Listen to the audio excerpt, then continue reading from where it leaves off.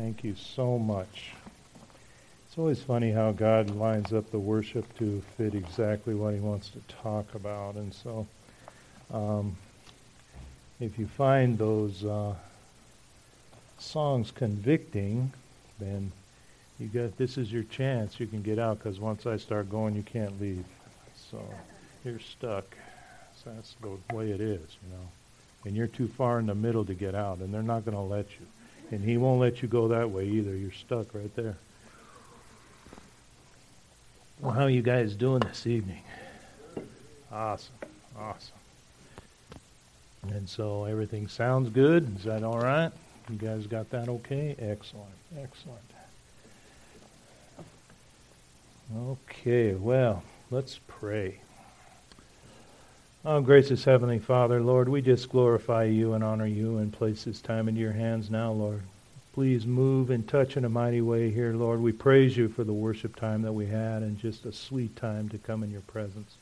We pray You'll continue to move by Your Spirit as You have already, and that You just teach us Your word, that You'll open us up. Empty us right now, Father, of everything that's going on, and just to focus right now on You, to draw close, and that You'll minister to our hearts, Lord. We pray You'll move in this time to just, and this whole week, to just show us, Lord, how much You love us. So, Father, we place this time in Your hands, and that You be glorified. In Jesus' name we pray. Amen.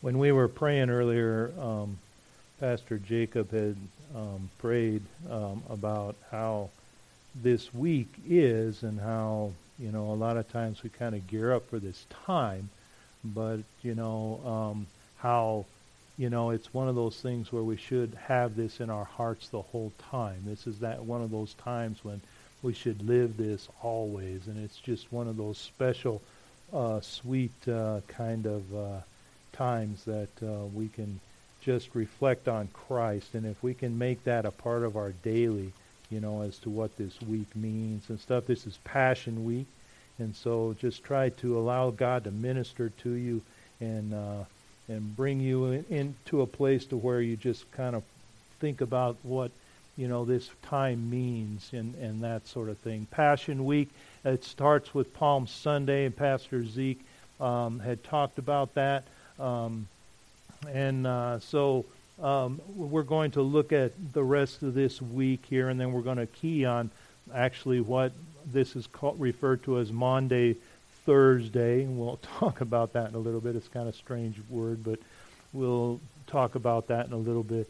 But each day, what they did was they tried to take things and put them in a order so that the church tradition, so that it would kind of reflect what was going on in the Word at the time, and so you could kind of get an understanding and a grasp, and then maybe check out some of the different things that happened during this week. And so a lot of the things that they talked about or they put in this order isn't necessarily chronological. It's just to put it into a spot to where something that you could jump from, and that people could kind of check something out on this particular day. This is something we can look at, and that's what this day represents. On Palm Sunday was a triumphal entry. It was prophesied in Zechariah 9:9, a tremendous moment in history. But unfortunately, it was a sad time, because in Luke 19:41 through 44, Jesus wept. And He wept for the city, because as He looked at Jerusalem, and He knew what was going to happen, because in 70 A.D., literally what He said happened, and they literally took the city apart, the Romans did, as they quenched the last revolt that went on there. And so they had to move against it. And so He wept because they missed the time of their visitation.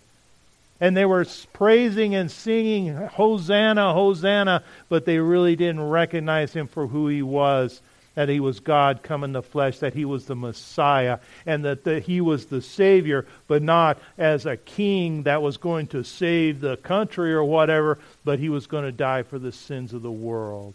And they were missing that part. But the cool thing is that John, in the Apostle John, in John chapter 12, he recognizes and says that they didn't understand at the time that was happening, and when things were going on, they didn't get it right then.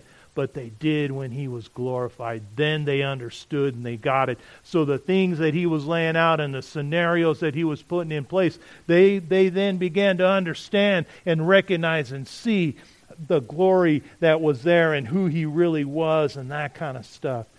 But as it moves into, Monday and Tuesday, Holy Monday, is when Jesus cleansed the temple and he was praised by the children and he cursed the fig tree.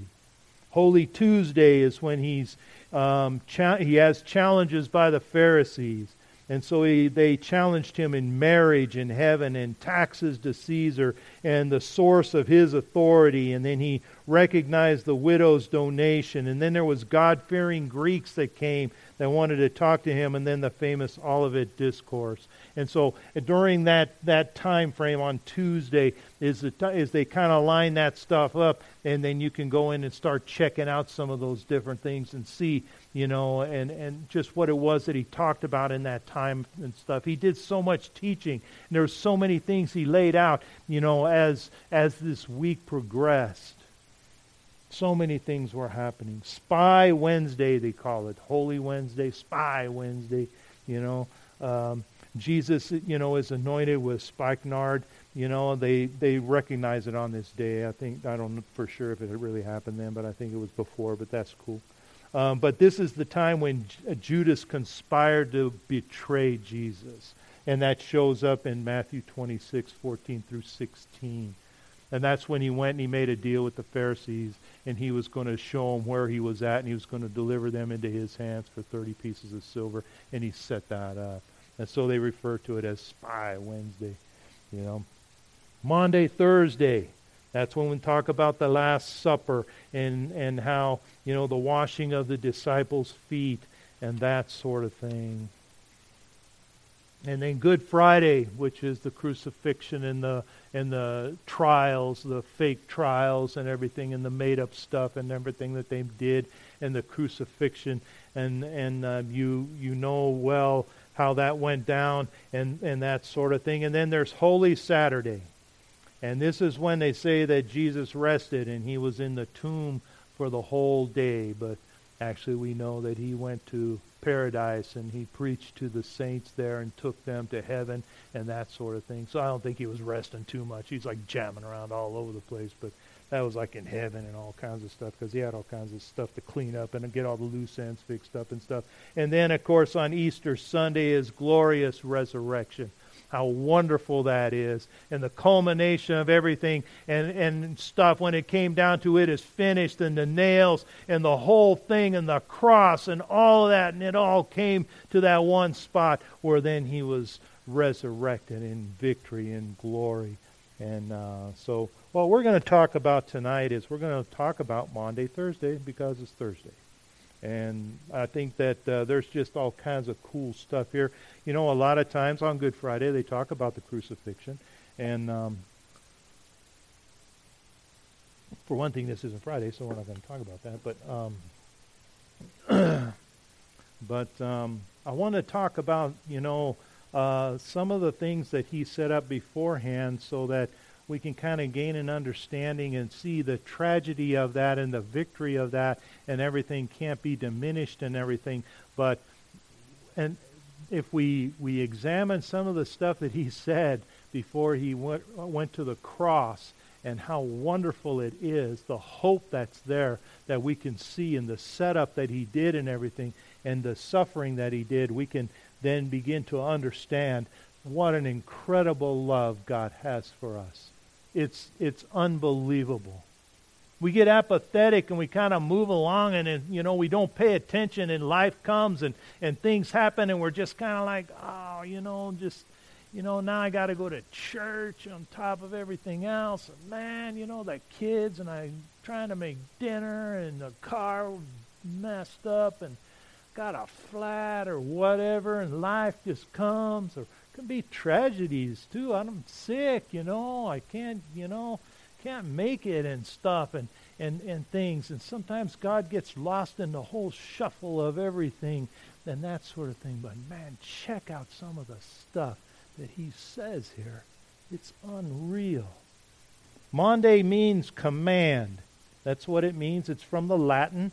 And so it says that, we are commanded in John chapter 13. I should tell you where we're going to be at so you can go over there. I'm already there, but I already knew that. So anyways, John chapter 13 is where we're going to start at. And it's the command in this chapter is that we're commanded to love and serve one another. And that's kind of where we're going to land at somewhat, mostly as we're going to set this up. And so we're going to start with verse 1, and we're going to read through verse 11 here. And it says, "Now, before the feast of the Passover, when Jesus knew that his hour had come, that he should depart from this world to the Father, having loved his own who were in the world, he loved them to the end. And supper being ended, the devil having already put into the heart of Judas Iscariot, Simon's son, to betray him, Jesus, knowing that the Father had given all things into his hands, and that he had come from God and was going to God, rose from supper, laid aside his garments, took a towel, and girded himself. And after that he poured water into a basin and began to wash the disciples' feet, and to wipe them with a towel with which he was girded. And then he came to Simon Peter, and Peter said to him, Lord, are you washing my feet? And Jesus answered and said to him, what I am doing you do not understand now, but you will know after this. And Peter said to him, you shall never wash my feet. Jesus answered him, if I do not wash you, you have no part with me. Simon Peter said to him, Lord, not my feet only, but also my hands and my head. Jesus said to him, he who is bathed needs only to wash his feet, but is completely clean. And you are clean, but not all of you. For he knew who would betray him. Therefore he said, you are not all clean. So the scene is set here. The time had come. You know, he had loved his own to the end, and Judas was all set to betray him. Everything was in place now, and it was all moving along in that direction now, and everything was falling in where it was supposed to. And then Jesus, you know, in verse 3, he says that Jesus, knowing that the Father had given all things into his hands, and that he had come from God, and that he was going to God. And so everything now, he knew where he was at, he knew who he was, he knew what was going to happen, and so everything was in place now. And he was just putting, you know, he was lining everything up, and he was going to do some tremendous teaching here, but he was also wanted to make sure that they knew just how much he loved them, because now everything was going to go crazy for these guys, and he knew this. Everything that they had known and everything that they had believed in and everything was just going to explode. Everything that they thought that they had a hold of was all of a sudden going to just get trashed. It was just everything they knew was out. That happens to us. You know what this is like. You know when all of a sudden as everything is going along and then all of a sudden it just seems like the world explodes and you don't understand it. You don't get it. You don't understand why all of a sudden is God even there? Is he listening? What's going on? What's happening? How come this is going on? How come this is happening to me? I don't get it. I don't understand it. These guys are in that spot because they see Jesus die. And, you know, and the cool thing is that John makes it very clear they didn't understand, but they would when he was glorified because he came to them. And that's what God does for us. He comes to us. He doesn't ever leave us there in that dark place. He comes to us, and he makes a difference, and he changes things. He really does. He doesn't leave us like that, you know. And so they're in that place. He understands that.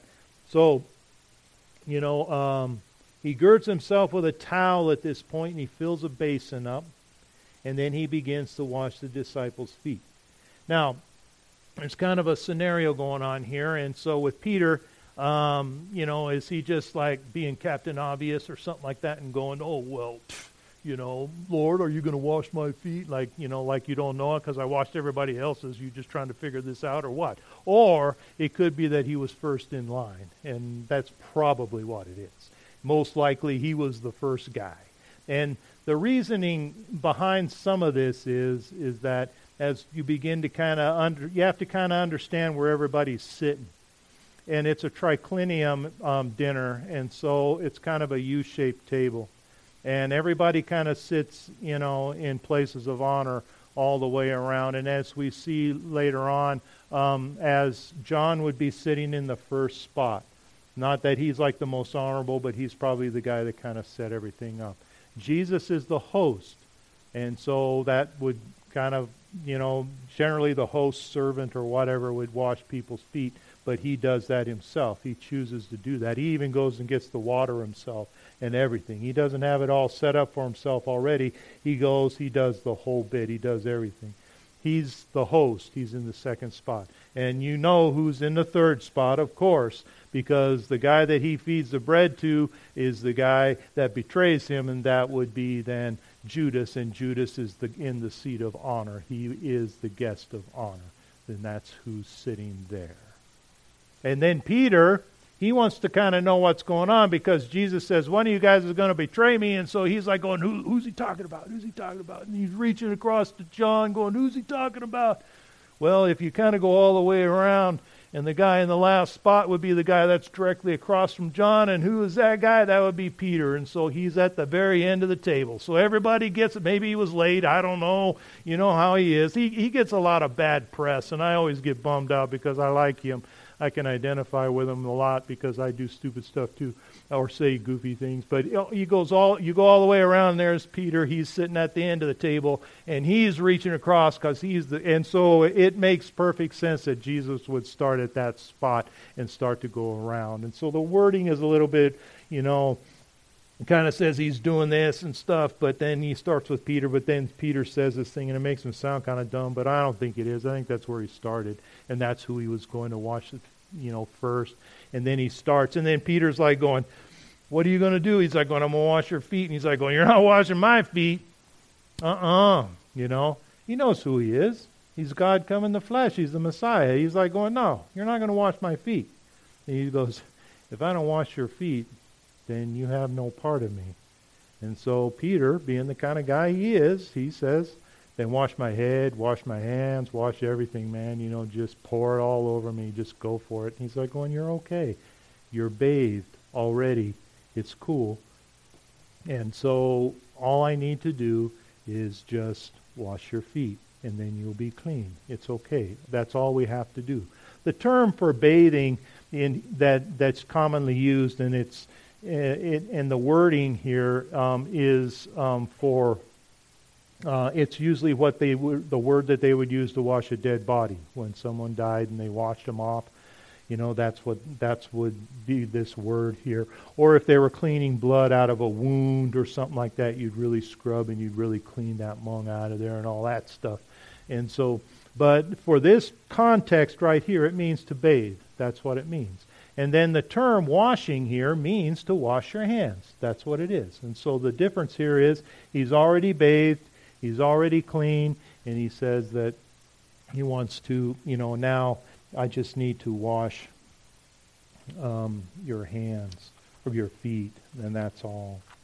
And so he even tells Peter, you don't understand right now, but it's cool. Just relax, and you will. I will tell you everything here in a little bit. Now, verse 10 is an interesting verse because in the Scofield Bible, they take this verse and they go off on a tangent with it. And it's pretty cool, and I think it's worth mentioning because we're going to flip back into the servanthood that Jesus laid out as an example here. But there's a really cool teaching that goes along with this verse. And what it is it's one of those things where they kind of take the scenario of this and they refer to this as the believer is cleansed as before, and the law, had cleansed someone once and for all in Hebrews 10:10, and it says that straight up, that someone who is cleansed, they're cleansed, by Christ, we are completely cleansed. In fact, let me turn over there just to make sure I'm doing this right. In Hebrews 10:10, it says that by what will we have been sanctified through the offering of the body of Christ once and for all. So if you've received Christ as your Lord and Savior, you are clean. And you are clean, and for once and for all. And then in 22 it says, let us draw near with a true heart in full assurance of faith, having our hearts sprinkled from an evil conscience and our bodies washed with pure water. And so he's saying that when we're clean, we are clean, and that's what he's saying here. But then they go on to say that, but the believer needs throughout his earthly life to bring his daily sins to the Father in confession so that he may abide in unbroken fellowship with the Father and with the Son. And this is, and I'm not talking about going and talking to a dude in a box somewhere, behind a screen and all that kind of stuff and saying 18 Hail Marys and you're all cool and everything like that. No, I'm talking about real confession here. This is one of those things where we have sin daily. And we have things that's going on in our lives that we need to bring to the Father, and we need to lay them at His feet, and we need to confess these things. Because if we can confess these things and hand them over and give them over to Him, then in that way, then we're conscious of what's going on, and then true repentance can take place because we can turn away and walk away from them. And this stops continual sin in my life. I don't stay in sin over and over and over again, and I don't just continue to do the same stuff or to talk the same way or think the same way. Things can change in my life if I begin to take real, and I'm not talking about the, Lord, forgive me for this again today. Oh, forgive me that, No, true repentance, true confession, the reality. Because in 1 John, he tells us straight up that if you do this, in 1 John 1, 9 and 10, he says that if we confess our sins, He is faithful and just to forgive our sins and to cleanse us from all unrighteousness. If we say we have not sinned, we make Him a liar and His word's not in us. So I have sin in my life and it's there, but I have to give it over to Him, because if I don't, I can be in danger of, getting to a place to where the end... the end thought of this whole thing was Christ will not have communion with a defiled saint, but He can and will cleanse him. I can lose my fellowship with Him if I allow sin to dictate my life. And I have dominion over sin. The Word tells us that, and we know that, and we've heard it. And we know that we have dominion over sin in our lives. And how do we have dominion over it? By confession. By confession, giving it to Him, and really giving it to Him, and then repenting of it and moving away. This is so important for our walk and our relationship with Him. Because if we don't, if this isn't part of it, then everything else that we're going to talk about tonight really is meaningless. It doesn't work. Because then sin takes over and dictates what's going on. And then all of a sudden I begin to lose. Does that mean I lose my salvation, and all that? No. It just means that I'm out of fellowship with Him and I'm disjointed and I'm broken and I'm beat up. And every kind of nonsense that comes down the road washes me over. And He knew what was going to happen with these guys. He knew where they were going to end up at, and they're all going to run. Every one of them, and He was going to have to go out and collect them all back up again. He's going to collect you all back up again. But wouldn't it be nice if He didn't have to go out and dig us out of the rut somewhere and pull us out of the mire and clean us all up and bring us back every time, wouldn't it be nice if we just turned to Him every time we messed up and lay it at His feet and not allow sin to dictate where it goes, but that we allow the Holy Spirit to take us to places and allow God to dictate what goes on in our lives. How awesome that would be, instead of allowing sin to dictate where we go. So,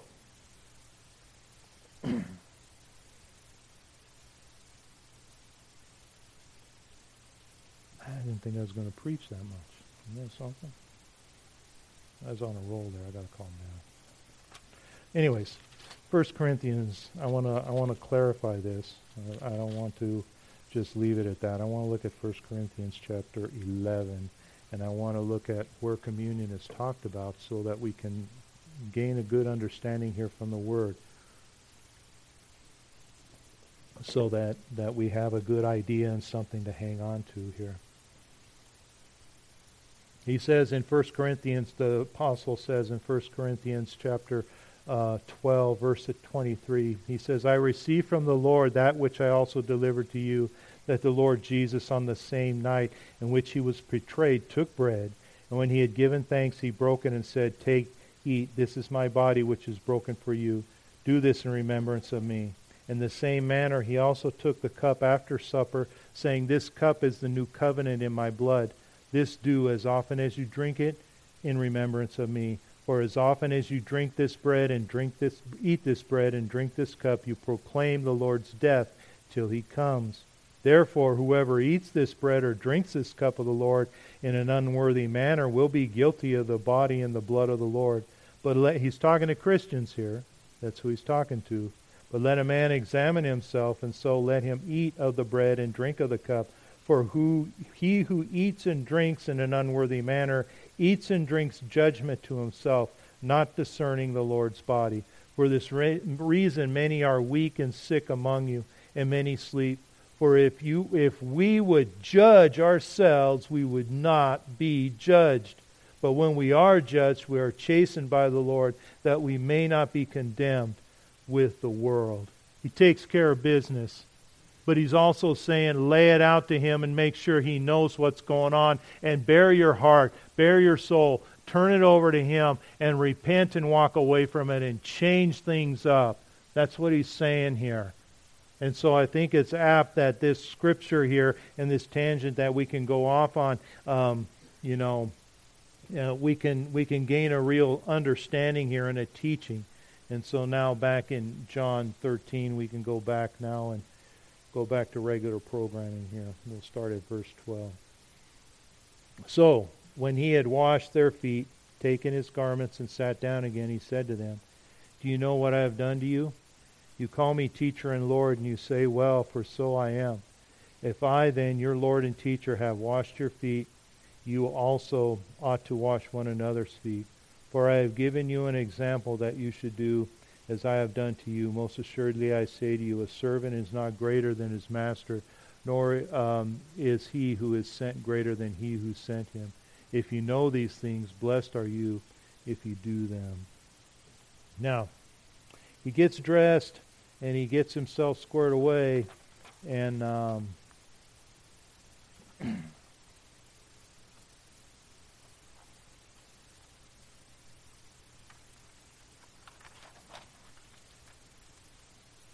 and so he tells them, if you call me teacher, and Lord, and you say, well, for so I am.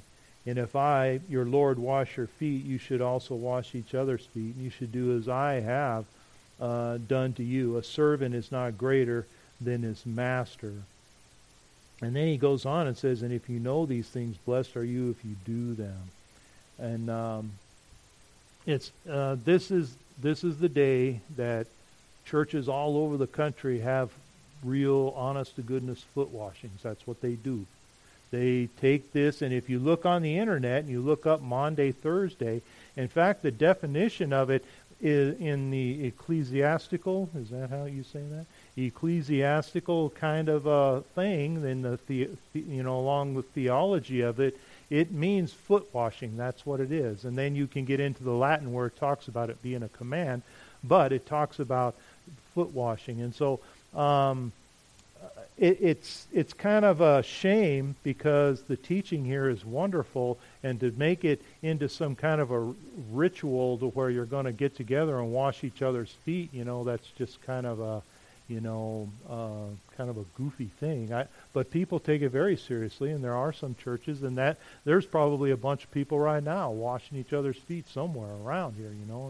I don't know. You can go check that out, and it might be interesting, or if you have dirty feet, but you might need that. But I'd probably kick you out if you went in there with, I know they kicked me out there if I went in there and, stinky feet or something like that. Everybody going, hey, hit the road, man. Wash yourself before you come in here. What's the matter with you? But I imagine everybody's got real nice feet that goes in there. They're not going to do that unless you do it on Skid Row. You could go down to Skid Row and wash people's feet, and they probably let you, and then they'll steal your wallet or something too. But that's another whole teaching, and stuff, and that. But I think the real teaching here is the serving others and that sort of thing. And the foot washing would be an excellent representation of that. If you wanted to go that route and went down that line, it would be cool, as an example, say a group of people that were going to go down and maybe feed the homeless, and that was a thing they did, within their own group to kind of get themselves going or something like that. I suppose that could work, and that sort of thing. But these were the disciples, and they were going to become the apostles. These were the guys where all the churches were going to start from. And he's telling them from the start, from the get-go, right off the top, you guys are going to be servants, right to the point where you're going to wash each other's feet. And their feet was stinky, man. Some people have stinky feet. And he's saying that we need to get into it and really work it down so that you get in there and you start to serve people, and sometimes it's not so great. Sometimes it's real difficult, and sometimes it's hard, and sometimes they're not receptive. And they're not open to things, but that's what you do. And it works from the pastors down to all through the congregation and everything, and down to families and stuff, moms and dads who are trying to take care of families and stuff. We all wind up in some kind of a leadership position in some manner. He's starting with these guys, but he's saying teach everybody and let it roll down. And he goes, and if you understand these things and you do them, then, and it's a blessing. And he's telling you, I want you to do the stuff that I did. And I want you to go along the same lines that what I did. And so he's encouraging them, as disciples and soon to be apostles, and to take this and to really begin to put this into play and to begin to serve others. Not to make it into some kind of a funky ritual or something. One of the kings of Judah had to go and get that serpent on the stick and bust it up because, they lifted it up when everyone messed up and they're all dying and stuff from the snakes, and lift up the snake, and everyone look at the snake and then they be healed and all that kind of stuff. Well, then they took the snake and started worshiping the snake on the stick and stuff, and finally he's like going, enough with the snake on the stick. You say that fast 3 times. And he busted it up and stuff and said, enough. You guys worship everything. You'll take anything. What do you think he would think if he came in here and he's like going, okay, we're going to do a teaching, on the foot washing, and everybody like takes their shoes, okay, we're going to wash each other's feet. And he's like going, no, what are you doing? I need you to go out and hit the streets and start doing stuff. Start serving people. Find out who's hurting. What's going on? Where can we serve? What can we do? What can we do to lift each other up and to help and to do things? That's what he wants us to do. He wants us to become a body and to be close and be connected. And that's what he's trying to get across to these guys. Here in a little bit, their world will go nuts. And he's saying, wash each other's feet, guys. That's about as intimate as you can get. Get close and stay close. And when things go south for you, get close with each other so that you can be there for each other.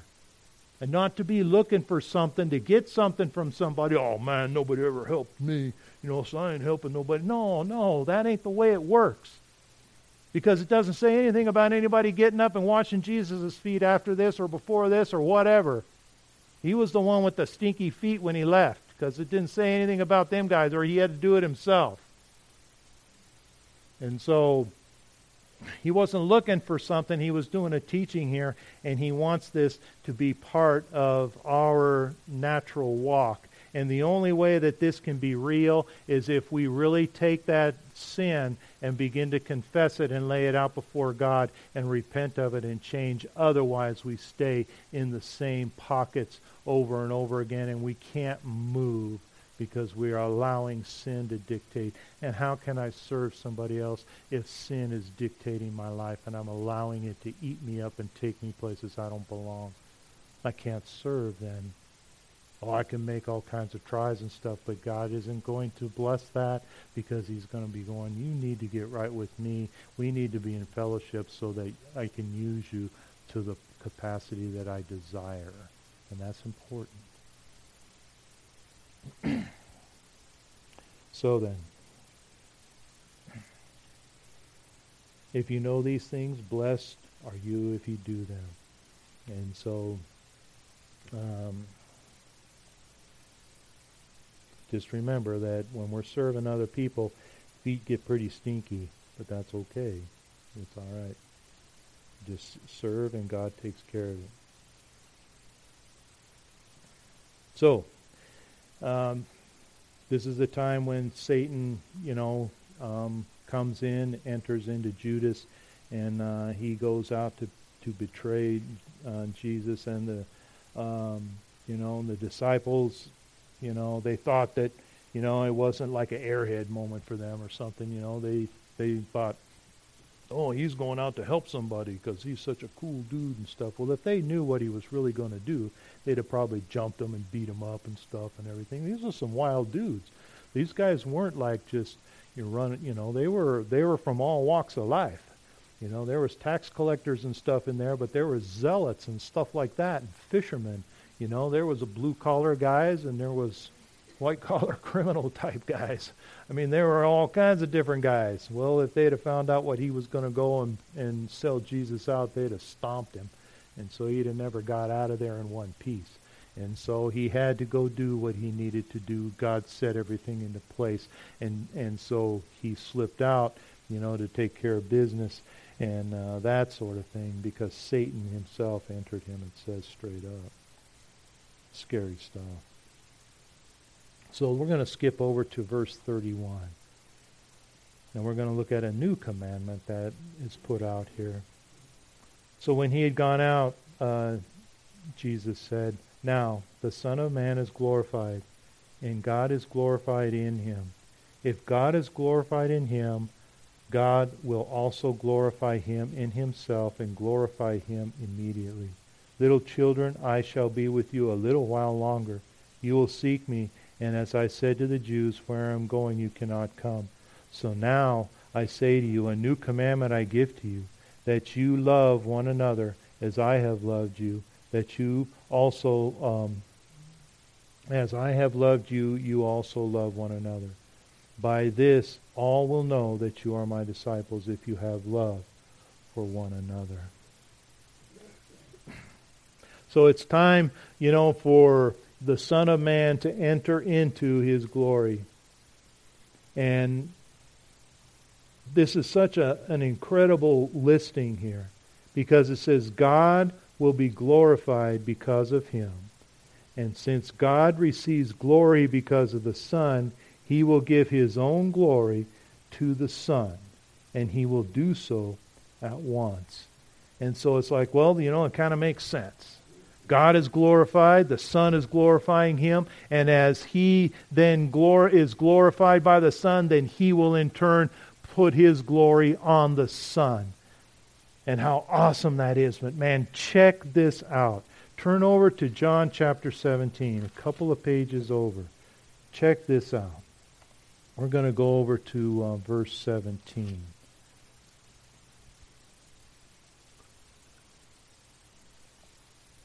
This is really cool. Check this out. He says, sanctify them by your truth. Your word is truth. As you send me into the world, I also have sent them into the world. And for their sakes I sanctify myself, that they may be sanctified by the truth. I do not pray for these alone. He's talking about you.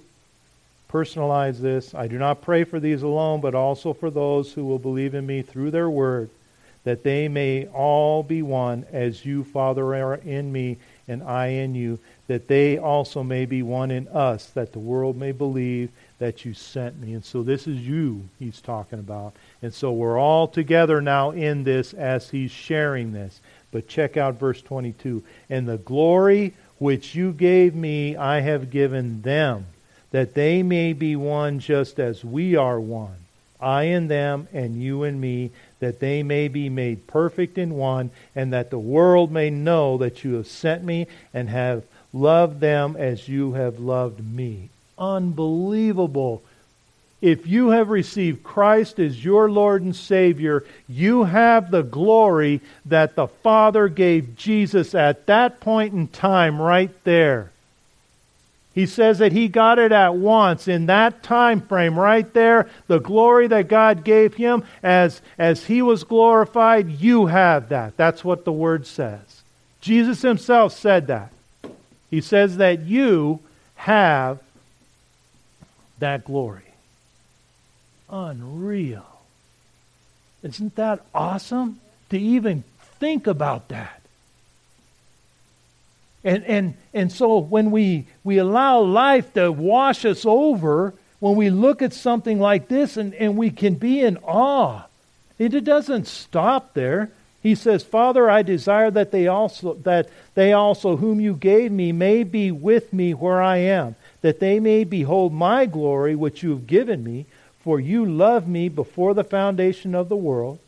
O righteous Father, the Lord has not known you, but I have known you, and these have known you, that you sent me. And I have declared them your name, and will declare it, that the love with which you love me may be in them, and I in them. I mean, it just keeps growing. It keeps expanding. It just keeps getting bigger and bigger and more and more and more. And it's glorious. It's incredible. He hasn't gone to the cross yet. And He's saying that we have the glory that the Father has given Him already, because He says here, the glory that you gave me. And so He's saying that He has right there is yours, because somebody told somebody that told somebody that told somebody that told you. And now you know Christ as your Lord and Savior, and you have the glory that Christ has from the Father. So what is it that can overwash us? What can take us down? How can we get beat up? Oh, we do, but we can always come back. And we always have the ability then to lay things out and give things over and place it back into His hands. And we know, we can go out there for a while. We just don't have to go out there for so long. Because He's taking care of things and bringing us back and cleaning us up. We're clean. And He just washes our feet. We just don't have to make Him do it so much. Over and over and over again. But if I have to do it every day in confession to Him to give things over to Him, then He willingly does that, because I'm His child and He loves me and He wants me close. And that's His desire. So,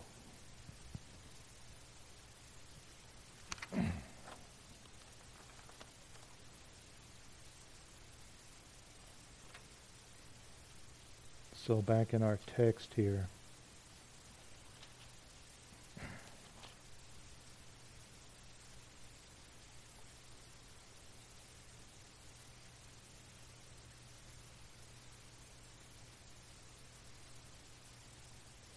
So he says, that He's only going to be here for a little while longer, and that the cross really is here now. And He goes, and you're going to search for me, but you can't come where I am. So He says, now I give you a new commandment. And we're going to look at the new covenant here for a little bit. And He says, love each other. Just as I have loved you, you should love each other. Your love for one another will prove to the world that you are my disciples. Now,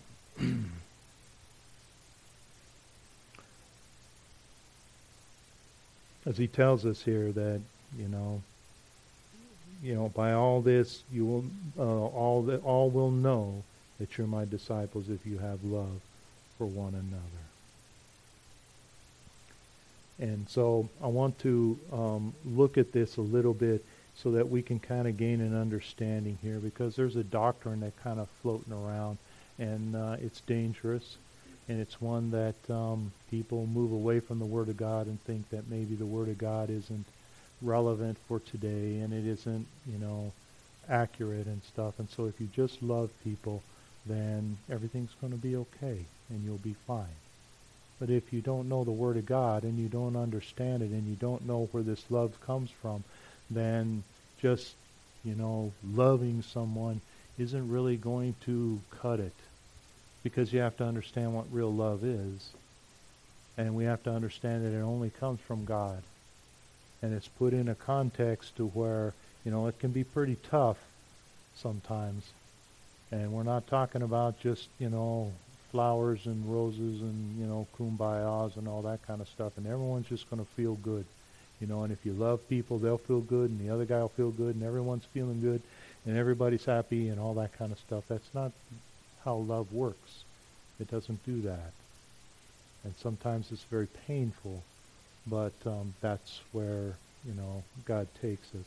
So we have to gain an understanding somewhat of where this is. So we're going to look at Hebrews chapter 8 here, so we can kind of get a little bit of an understanding here of what he's talking about here and what the new covenant really is in this new commandment that he's giving here. In Hebrews chapter 8, looking at verse 8, he says, because finding fault with them, he says, behold, the days are coming, says the Lord, when I will make a new covenant with the house of Israel and with the house of Judah, not according to the covenant I made with their fathers in the day when I took them by the hand to lead them out of the land of Egypt, because they did not continue in my covenant, and I disregarded them, says the Lord. For this is the covenant that I will make with the house of Israel after those days, says the Lord. I will put my law in their mind and write them on their hearts, and I will be their God, and they shall be my people. So God's laws are no longer external. They're internal, and he takes those things and he brings them inside now. And that stuff is inside, it's not out. And our reaction is not from the outside in, but from the inside out. And so he puts them on our minds and he writes them on our hearts. And so now things, that's the new covenant now. And so the stuff is internal now, it's not external. And so he's telling us now that this love that we have is coming from the inside out. It's not something that I can acquire and just kind of try to bring upon or try to do better or love nicer or be a better guy or any of that kind of stuff. It's something that's coming from the inside out. And if we turn over to Romans 5:5, then we will know the medium from which this works. As Romans 5:5 tells us, now hope does not disappoint because the love of God has been poured out in our hearts by the Holy Spirit who was given to us. The love of God has been poured out in our hearts, and our ability to love comes directly from and only from God. It is not something I conjure up. And I can get myself into a very dangerous position where I'm going to just love everybody because Jesus said love everybody. But if I'm not in the context of the Holy Spirit on this, and if I'm not moving along the way, the teaching of the Word, and I'm understanding where this is coming from, then I can get all beat up and thrashed. Because I have to keep it in the context of the Word of God and in the context of the Holy Spirit so that I have a good understanding of what's going on. Because otherwise, I can try and I can get beat up over and over and over again. Sometimes, love means no, and sometimes it means yes when I don't want to say yes. There's just all kinds of, things that go on here, and I think that this is the way it should be, and God says, no, I want you to move in this direction. I want you to do it this way. And so that's in the context, and it has to be within what the Word of God says. So if I look at 1 John 3:16, then he brings this stuff all together. And then we gain a real good understanding of why it all works. Because he says in 1 John 3:16, by this we know love, because he laid down his life for us, and we also ought to lay down our lives for the brethren. Back to the foot washing. But now he's saying we're giving up our lives. And that's our reasonable sacrifice, right? That's our reasonable service. And so now all of a sudden things begin to make sense and they gel and we can begin to grasp things and understand where this stuff is coming from and where it's going and what it means. And what it means to have the glory of God in us and that's been given to us. Only by that do we have the ability to do this. Without His glory, without the confession of sin, without this ability, without the Holy Spirit, and without this new covenant and everything, there's no way. There's no way I could ever love someone else. I couldn't do it. Excuse me. If I don't know Christ, it's impossible because God is love. And if I don't have the Son, then I don't have the Father either. And if God is love, then I don't have that. It's impossible. And I don't have the capacity to love. And that's why Jesus is giving them this commandment. He's telling them to love. You have to love each other. You have to. I don't even have this capacity. Because once I get into that place and that position, and then I can react and move in that, and then everything begins to make sense. Well, I had actually entertained having communion tonight, but it ain't going to happen, So, but I do want to leave you with 1 Peter chapter 1. Because I really enjoy this group of Scripture. Chapter 1 is one of my favorites. And not like Pastor Zeke, where he says, this is my favorite Scripture, because every Scripture is his favorite Scripture.